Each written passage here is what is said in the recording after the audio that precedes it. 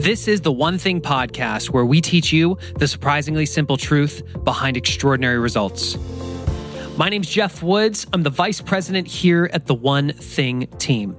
On page 114 of the book, you have the 7 circles, the 7 most important areas of your life: your spirituality, your physical health, your personal life, your relationships, your job, your business, and your finances. In this episode today, we are diving into the circle of finances, specifically how multimillionaires think about wealth creation. The person you are going to meet today is the CEO of the Family Office Club, and you're going to quickly learn what a family office is. But once you have a net worth of 20 to 30 million and up, you start thinking about forming a family office. And the net worth of the people that this guy works with are anywhere from that 20 million up to 100, 200, 500 million dollars. And the purpose of this is to dive into the mindset required to get there. How did these people think long before they had that type of a net worth? Because these people did not inherit that money, they created it. What was their mindset? Where did they focus? How did they think about their business and protecting their business? And then once they were at that level, what are the things they think about now? The reason that we believe this is important to you is because when we talk about setting goals, it's not about just asking, where do I want to be, and mapping a plan out. It's about time traveling into the future someday from now and asking, what would life look like if it was absolutely amazing in my spiritual life, my physical health, my personal life, my relationships, my job, my business, my finances. And based on that someday vision, working backwards and asking, where do I need to be 5 years from now to feel like I'm on track for my someday? And based on that, where can I be by the end of this year to be on track for my 5? And based on that, what can I do this month to be on track for my year? And based on that, what can I do this week to be on track for my month? That's why we use the 411, which is our tool for getting clarity on your priorities, which if you don't have a copy, go to theonething.com. That's with the number 1 in the URL and click on free stuff and you can get a copy there. With that, buckle your seatbelts and get ready for this episode on the Family Office, how multimillionaires think about wealth creation with Richard C. Wilson.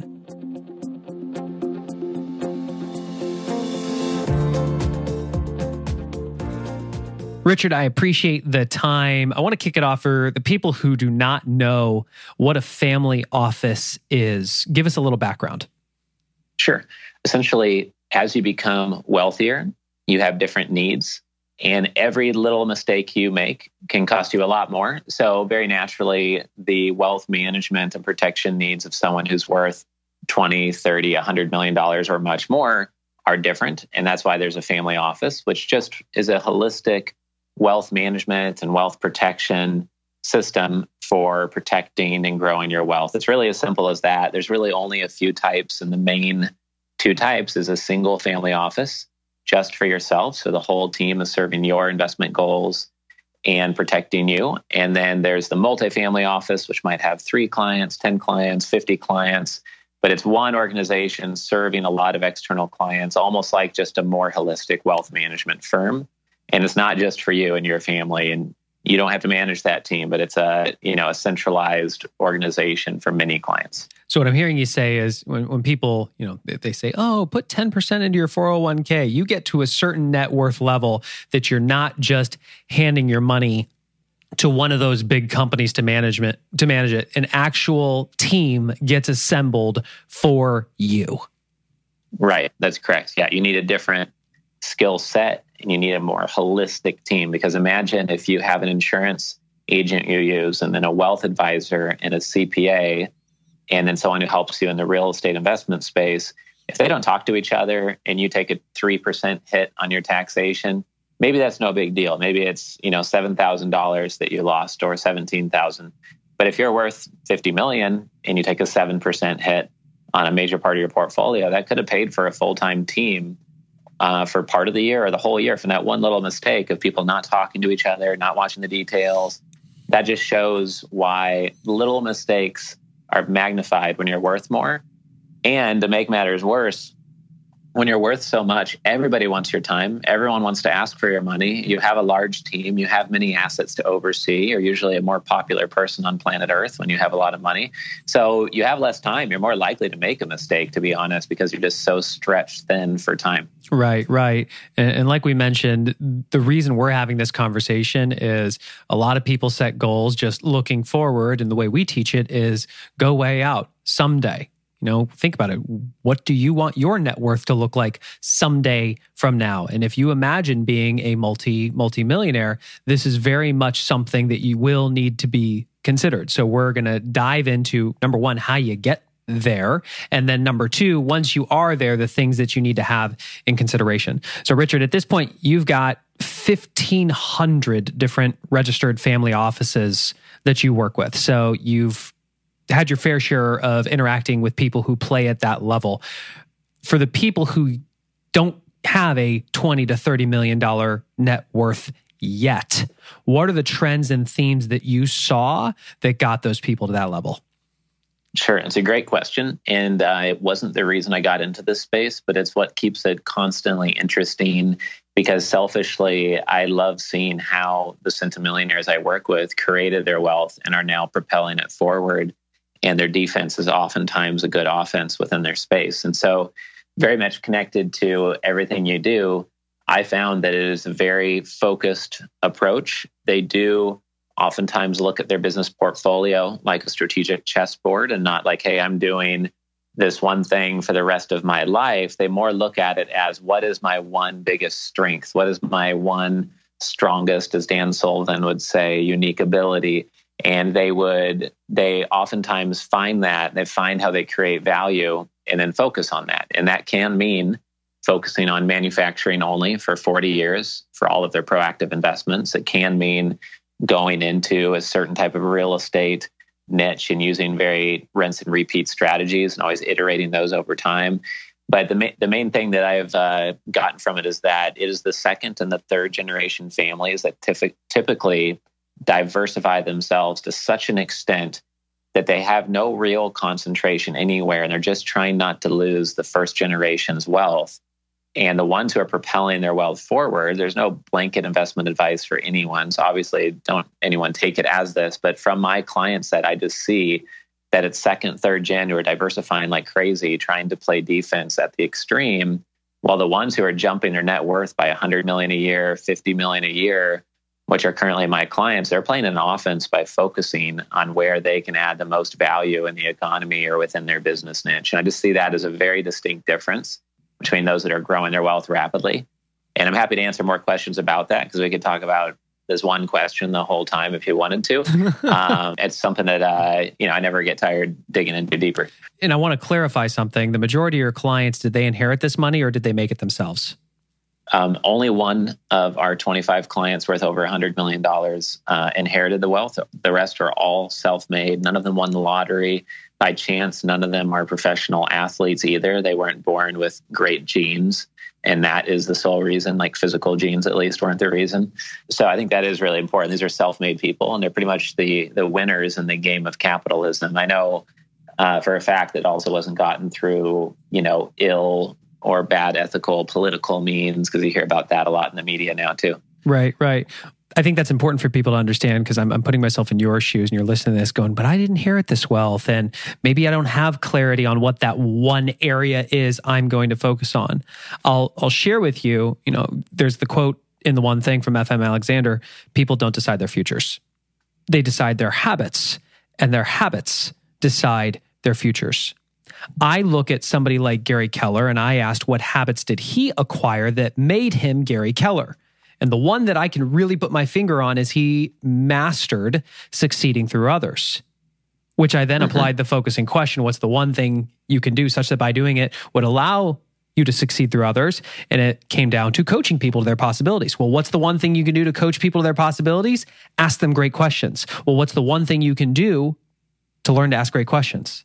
And I got it all the way down to it was ask one question a day when I normally would have told.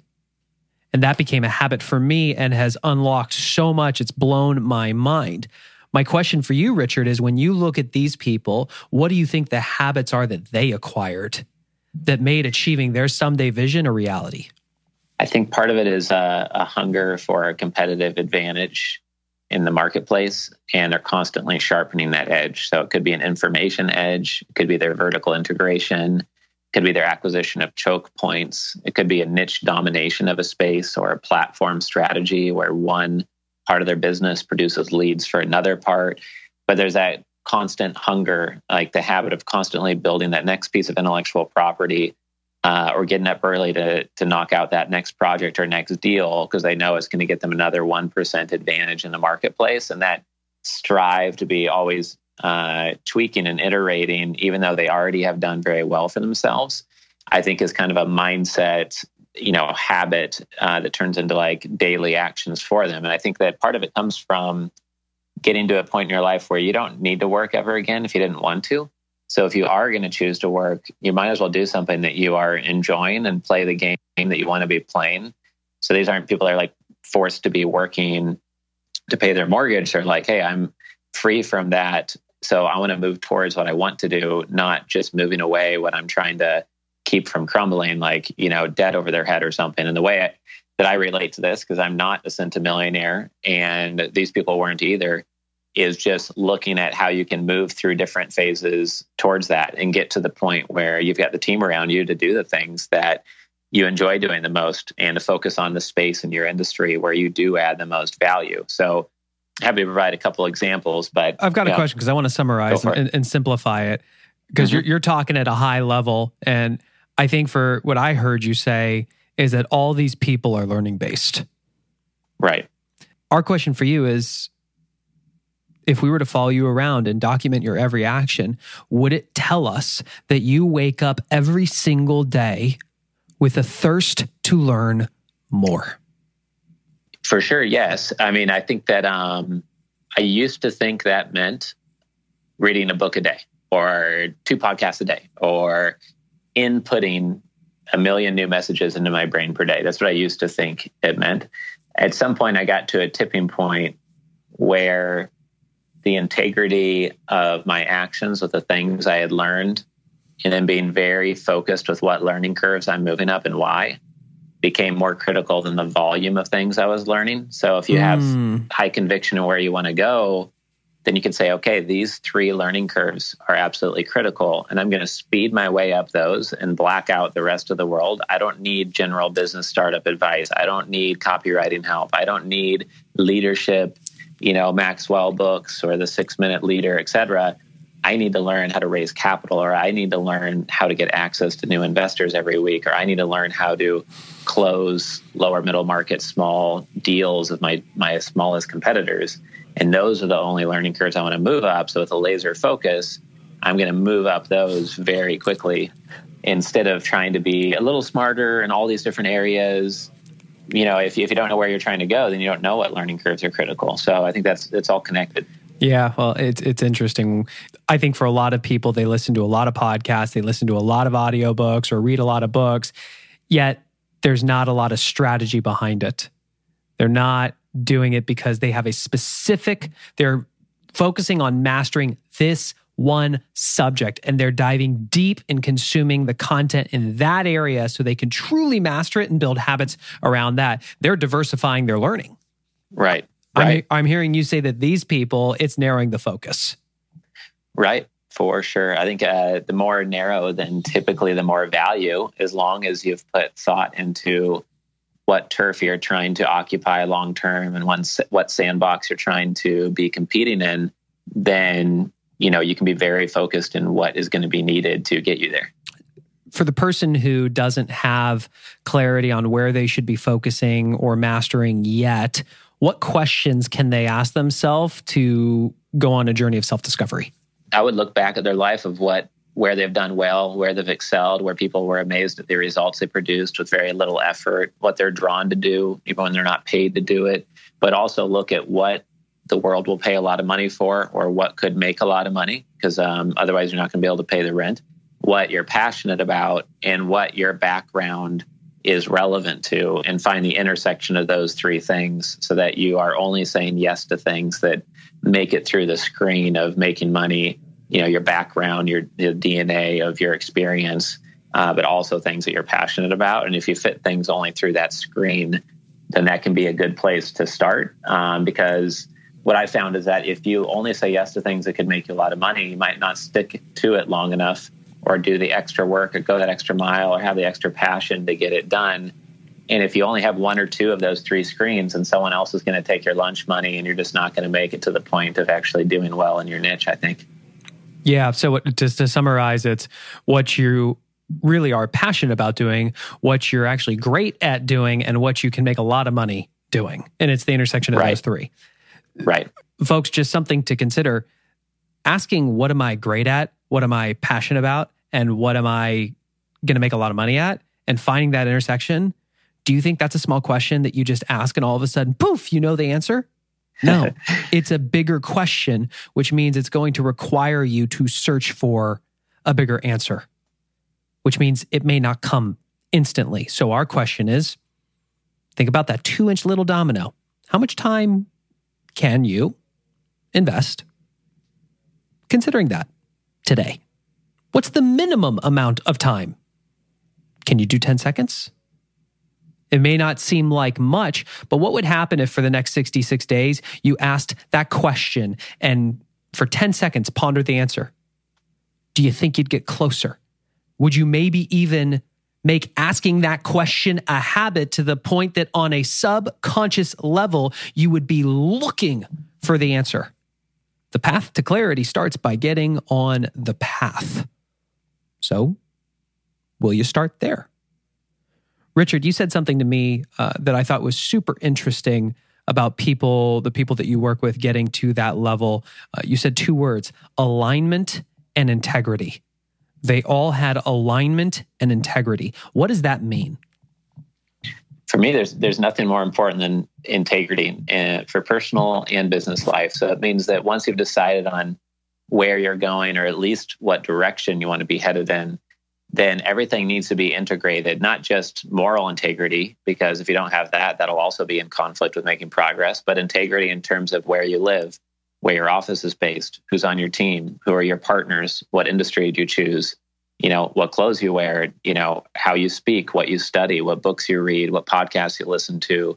If you are really into flipping single-family residential homes, and that's how you've been making money on the side while you're doing your corporate job to pay the bills, but when you're spending all your free time learning about something that maybe has nothing to do with either, and it's just about business startup advice or leadership advice, those things aren't in integrity. Like, you need to be aligning those things together, everything from your habits to things you consume to people you surround yourself with. And the more things are integrated, then the more powerful and effective you'll be in everything you do. And then people will notice all around you that you are headed towards that goal, because there'll be evidence all around you that that's the case. Yeah, it's really interesting from a 40,000 foot level to think about having clarity on what you want and making sure that your actions are in integrity with that, and that everything that you do, the dominoes are lined up, right? Sounds really simple, and yet it's kind of challenging to do. And I remember my first week on the job, I had a conversation with Jay Papasan, and he said the number one way to get out of business with Gary and me is to not truly live the book every day. Doesn't mean you're perfect, but it means that you're going to go on a road to mastery, and you're going to fail every day, and you're going to constantly be getting better. And the deeper that we've studied this, we've started to figure out that you have to have clarity on what really matters to you. Like for Jay, for example, he's got 3 things he lives his life by. Any opportunity that pops up has to serve these 3 things at a 9 or 10 out of 10.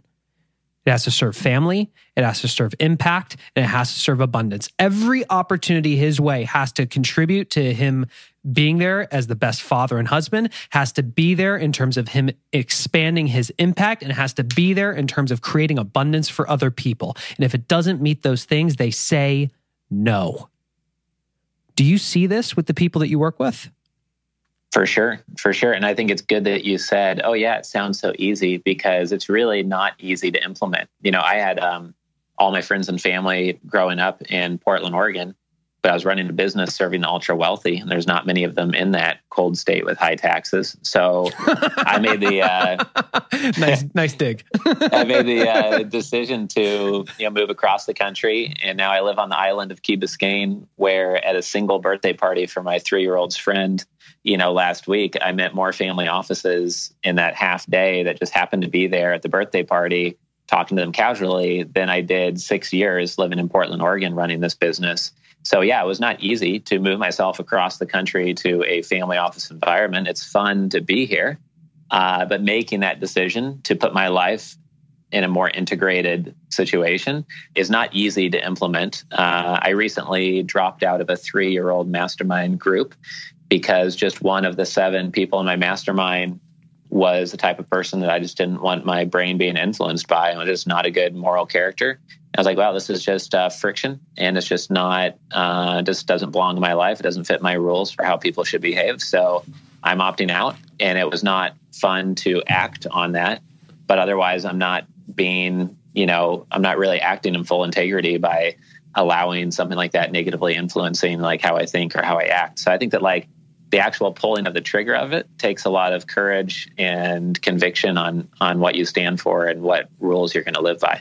This is interesting because I went through a similar transition when I got clear that you're the average of the 5 people you spend the most time with. Mm-hmm. And I looked at my 5 and said, they're all amazing. Love them. Going to keep them in my life. And I have no business seeking guidance from them on how to build a business when they're not business owners. Right. What were the limiting beliefs that you had when you're back in Portland and you're just starting to realize that, you know what, maybe you need to make a change? I mean, one of them was just that the cost would go up, and, I probably delayed a year and a half or 2, just thinking like, oh, well, I hope we can recoup that. I hope things will go better. And one thing I realized, but didn't realize till I got here, is not that there would be a slight increase. It's that if you live and you work in a space where there are no clients around you and you're not surrounded by the clients, then that means, like, let's say your mortgage is $2,000 a month or your rent is, that means that is like a dead cost, and it's just a cost. There's no way to make money from that where you're based. You're not meeting new leads. You're not really getting a lot of juice out of it personally either, perhaps. But if you go to a place like I did, where business is all around you and you naturally can make new connections, then all you need is 1, 2 clients, and all of a sudden your $4,000 a month mortgage or rent might be break even or free or not cost anything, or you might be healthier and you'll live longer and have more energy and lose weight naturally by being in a warm place with less taxes. So even if you take the tax thing out of it, just the fact that if you're in a place where it's not conducive to business and you're not loving it for business and personal reasons, it's not only having a personal drag, but there's no way it's ever going to tilt where that is a positive ROI on that $2,000 a month, where in the right place, $4,000 a month on the surface, but it actually turns into an investment that's a positive ROI that never was possible in the place that's bad for you to be residing in. You fast forward and suddenly you're achieving extraordinary results. You've built a business that makes an impact. You've got a team that scales it without you. Your net worth is steadily climbing.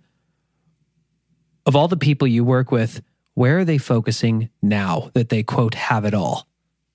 I would say that those people are focusing on their platform model of their operating business. So they're focusing on how the dynamics of the different divisions of their operating business are playing with each other to have an advantage that other people do not have in the marketplace. So because they are long-term committed and they're choosing to apply their energy to an opportunity, they don't feel forced into it or required to do it.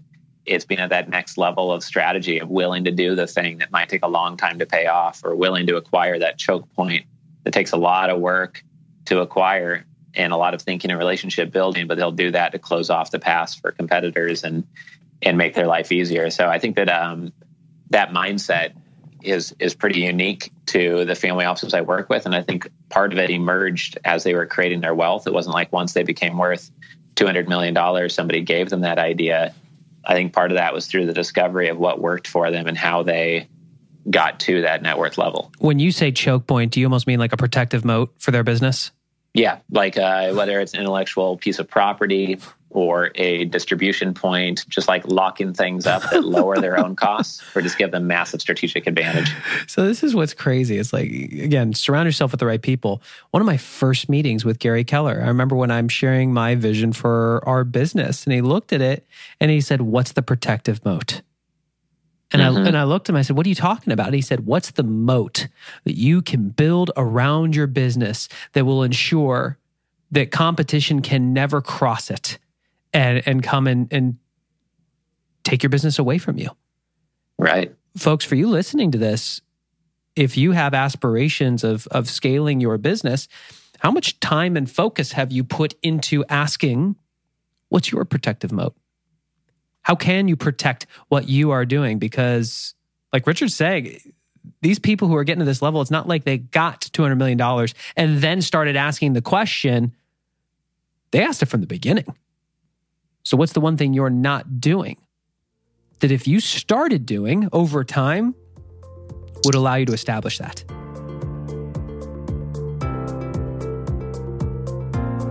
If you want to live an extraordinary life, it requires that you master something. And it only has to be one thing.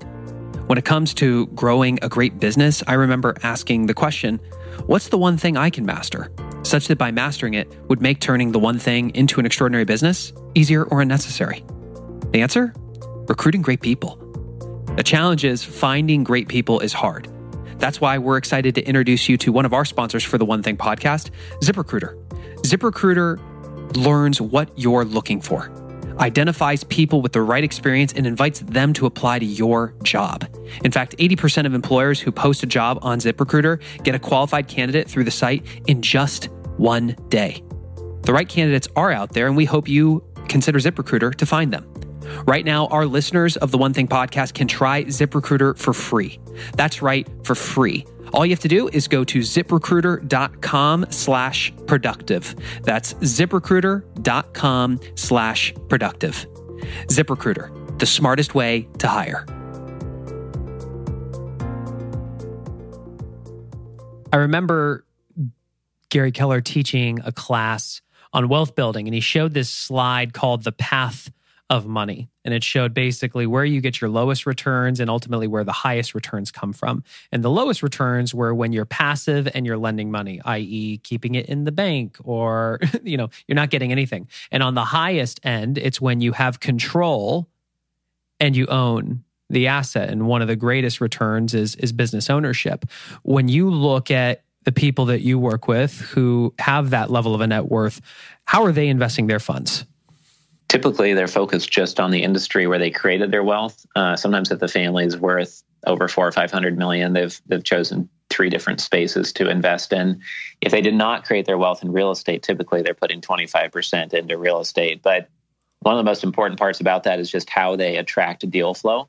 Because what I found consistently is that the individual who can get the exclusive deal flow or the most deal flow of a high quality, or they can see deals first or at a better valuation because they're adding strategic value, then those are the people that are going to win over time because there's compounding returns in getting a deal 20% cheaper over and over and over again. And just getting the deals done, period, can be hard to do because they're hard to find. And so we help families put into place things that act as kind of deal flow multipliers and bring them additional deal flow over and over again. And I think there's some lessons here for listeners, whether you are raising capital or whether you are looking to acquire small companies as an angel investor or a small single family office yourself.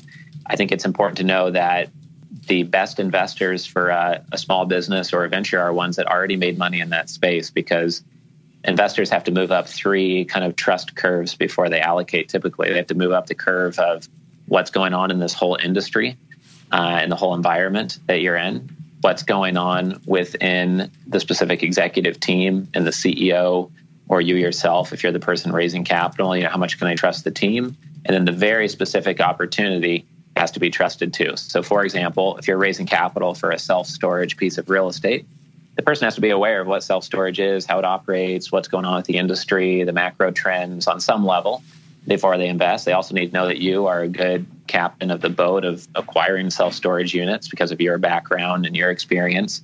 but then the exact self-storage location you want to acquire, they're not going to blindly allocate typically. They want to know kind of what the asset is they're acquiring. And so finding the investors who are already up the learning curve on one of those three is important. That's why people start with friends and family when they're raising capital. They're already up the trust curve on who you are. They already trust you so much. They're so far up that they'll almost allocate to other things without knowing much. But once you've already done that, that's kind of intuitive, it's going to the people who are already up the learning curve on your industry because they created their wealth there, and going there so that you don't have to explain the ABCs of self-storage to someone. You can shortcut that and just skip to what your opportunity is and who you are. And so I think that is something that even families that are worth hundreds of millions of dollars come to me and they're looking at what they should be investing in. And they sometimes forget that they add the most value where they already have massive advantages in the space. So believe it or not, like even the families who create that wealth have to be told this over and over again, typically, even though it seems like it should be obvious since that's how they created their wealth. It's not always intuitive to them that they should continue to do so. Well, it's like the monotony of success, right? The right activities are boring. You want to chase the new shiny object, the new shiny opportunity. It's exciting and it's not aligned with the things that actually got you to where you are. Right. So to recap, I heard three things. It's first and foremost, having a knowledge of that specific industry as a whole. Then within the industry, being able to know that the executive team of that opportunity is the right team, and that within that specific opportunity is the right opportunity. Right. Makes you kind of think back of, well, I'm thinking back to all the other places that I have invested capital in the past and realized, wow, I was just gambling. Also, important to that last point you made, it's really important to know that there are going to be strategic fruits from your investments, and you can predict what's going to grow on those branches. So if you're invested in mobile apps, but then also stem cells, and then also Bitcoin, and then also your friend's bakery, unless the common thread is your ability to do marketing or some common technique or strategy, there's not going to be a lot of synergies that come from that diversity. But if you go and you invest in 5 different types of stem cell solutions or 5 different types of bakeries, the strategic fruits from that could be many things in terms of sourcing raw materials, staff, the locations, delivery, refrigerated delivery, storage, et cetera. So, I mean, you can predict the fruits that could be produced from saying yes to an investment and know that that's going to have unpredictable and predictable strategies, but that even the unpredictable will be relevant. And I think that's what a lot of families sometimes miss, is they just start scattering their wealth around. And it's like, what's the best case scenario there? You get a one-time hit, but you haven't, focused on that as your area. So you're not going to be able to use that hit to really take that lesson to your other holdings. Richard, put yourself in the shoes of the person who's listening to this who desires to be at the level of a family office one day and is not yet. And they're hearing you talking about really knowing an industry, knowing how to assess an executive team, knowing how to assess a specific opportunity, and boil it all the way back down to what is that one thing that they can do such that by doing it over time would make assessing an industry executive team opportunity easier or unnecessary. I think the most important thing is to know what turf you want to occupy long-term and be so sure on it that you'll do whatever work you need to do for however long it takes to occupy that turf. And then just make everything in your life in full integrity with that. And what's the one thing someone can do that would make identifying that turf easier or unnecessary? For me, it's an iterative process of just meditating on that question. I mean, it's just making the time to do that. There's nothing else that has a better ROI in my mind than being very reflective upon exactly what that turf is and how the pieces of your life have to support it. So I think that with taking actions before you know where you're going is just worthless energy being thrown around. For you who's listening, I'm going to lead you here a little bit. I heard Gary say once that to live an extraordinary life, you have to master something. And it only has to be one thing. So the question is, what's the one thing you can master such that by mastering it would make everything else easier or unnecessary? And if you don't know what your one thing is, what's your one thing? To figure out your one thing. right? And like Richard just said, it's the iterative process of just asking the question. Can you simply ask the question once a day to the point that it becomes a habit? And if you did, what do you think would become possible? Richard, where can people learn more about you? The best place would just be familyoffices.com. We've got a free book there, and that has all the information on our Family Office Club community as well. Awesome, man. Well, thank you so much for coming on. This is a topic we have not covered before, so I think this brought a lot of value to people. Great. Thank you as well. Well, there you have it, my conversation with Richard C. Wilson, CEO of the Family Office Club, which you can learn more about at www.familyoffices.com. I think the thing that really stands out on this episode is that people who achieved extraordinary financial success, at least per Richard, didn't get there through diversification. They got there through focus. They got there through planning, meaning they had a clear vision of what they wanted and they had a plan to get there. They understood what the objective, the big long-term goal was, and they made sure that their actions every day were aligned and in integrity with their vision. Out of everything that you heard in this episode, what's the one thing that you can do such that by doing it would make achieving that type of a lifestyle easier or unnecessary? Maybe you need to form a power habit of just asking yourself a bigger question every day. Maybe you like the idea of like Jay Papasan, understanding for him it's family, impact, and abundance. Maybe you're just going to have time blocked every week for you to ask the question, what are my values? What are the pillars that I am going to live life by and make decisions by every single day?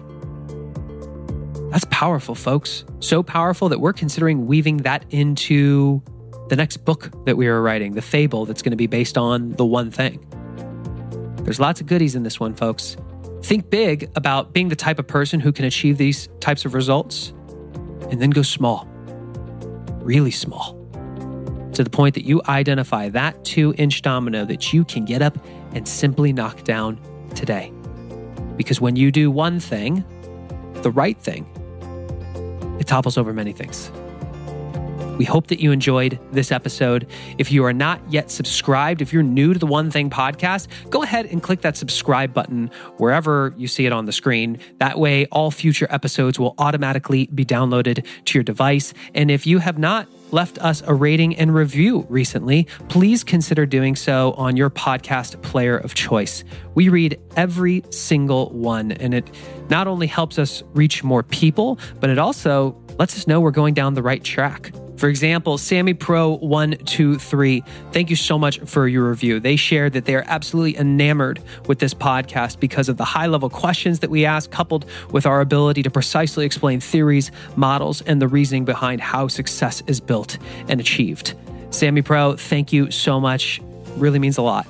Folks, if you have not yet left us that rating and review, please do so. And a final note, if you are interested in joining Jay Papasan and myself here in Austin, June 23rd and 24th for the One Thing Mid-Year Reset Retreat, where we provide the space for you just to ask those bigger questions and put your plan in place for the next 6 months so you dominate the rest of the year, go to theonething.com/reset retreat. That's with the number 1 in the URL, theonething.com/reset retreat. And we'll see you there. Thanks so much, and we look forward to being with you in the next episode.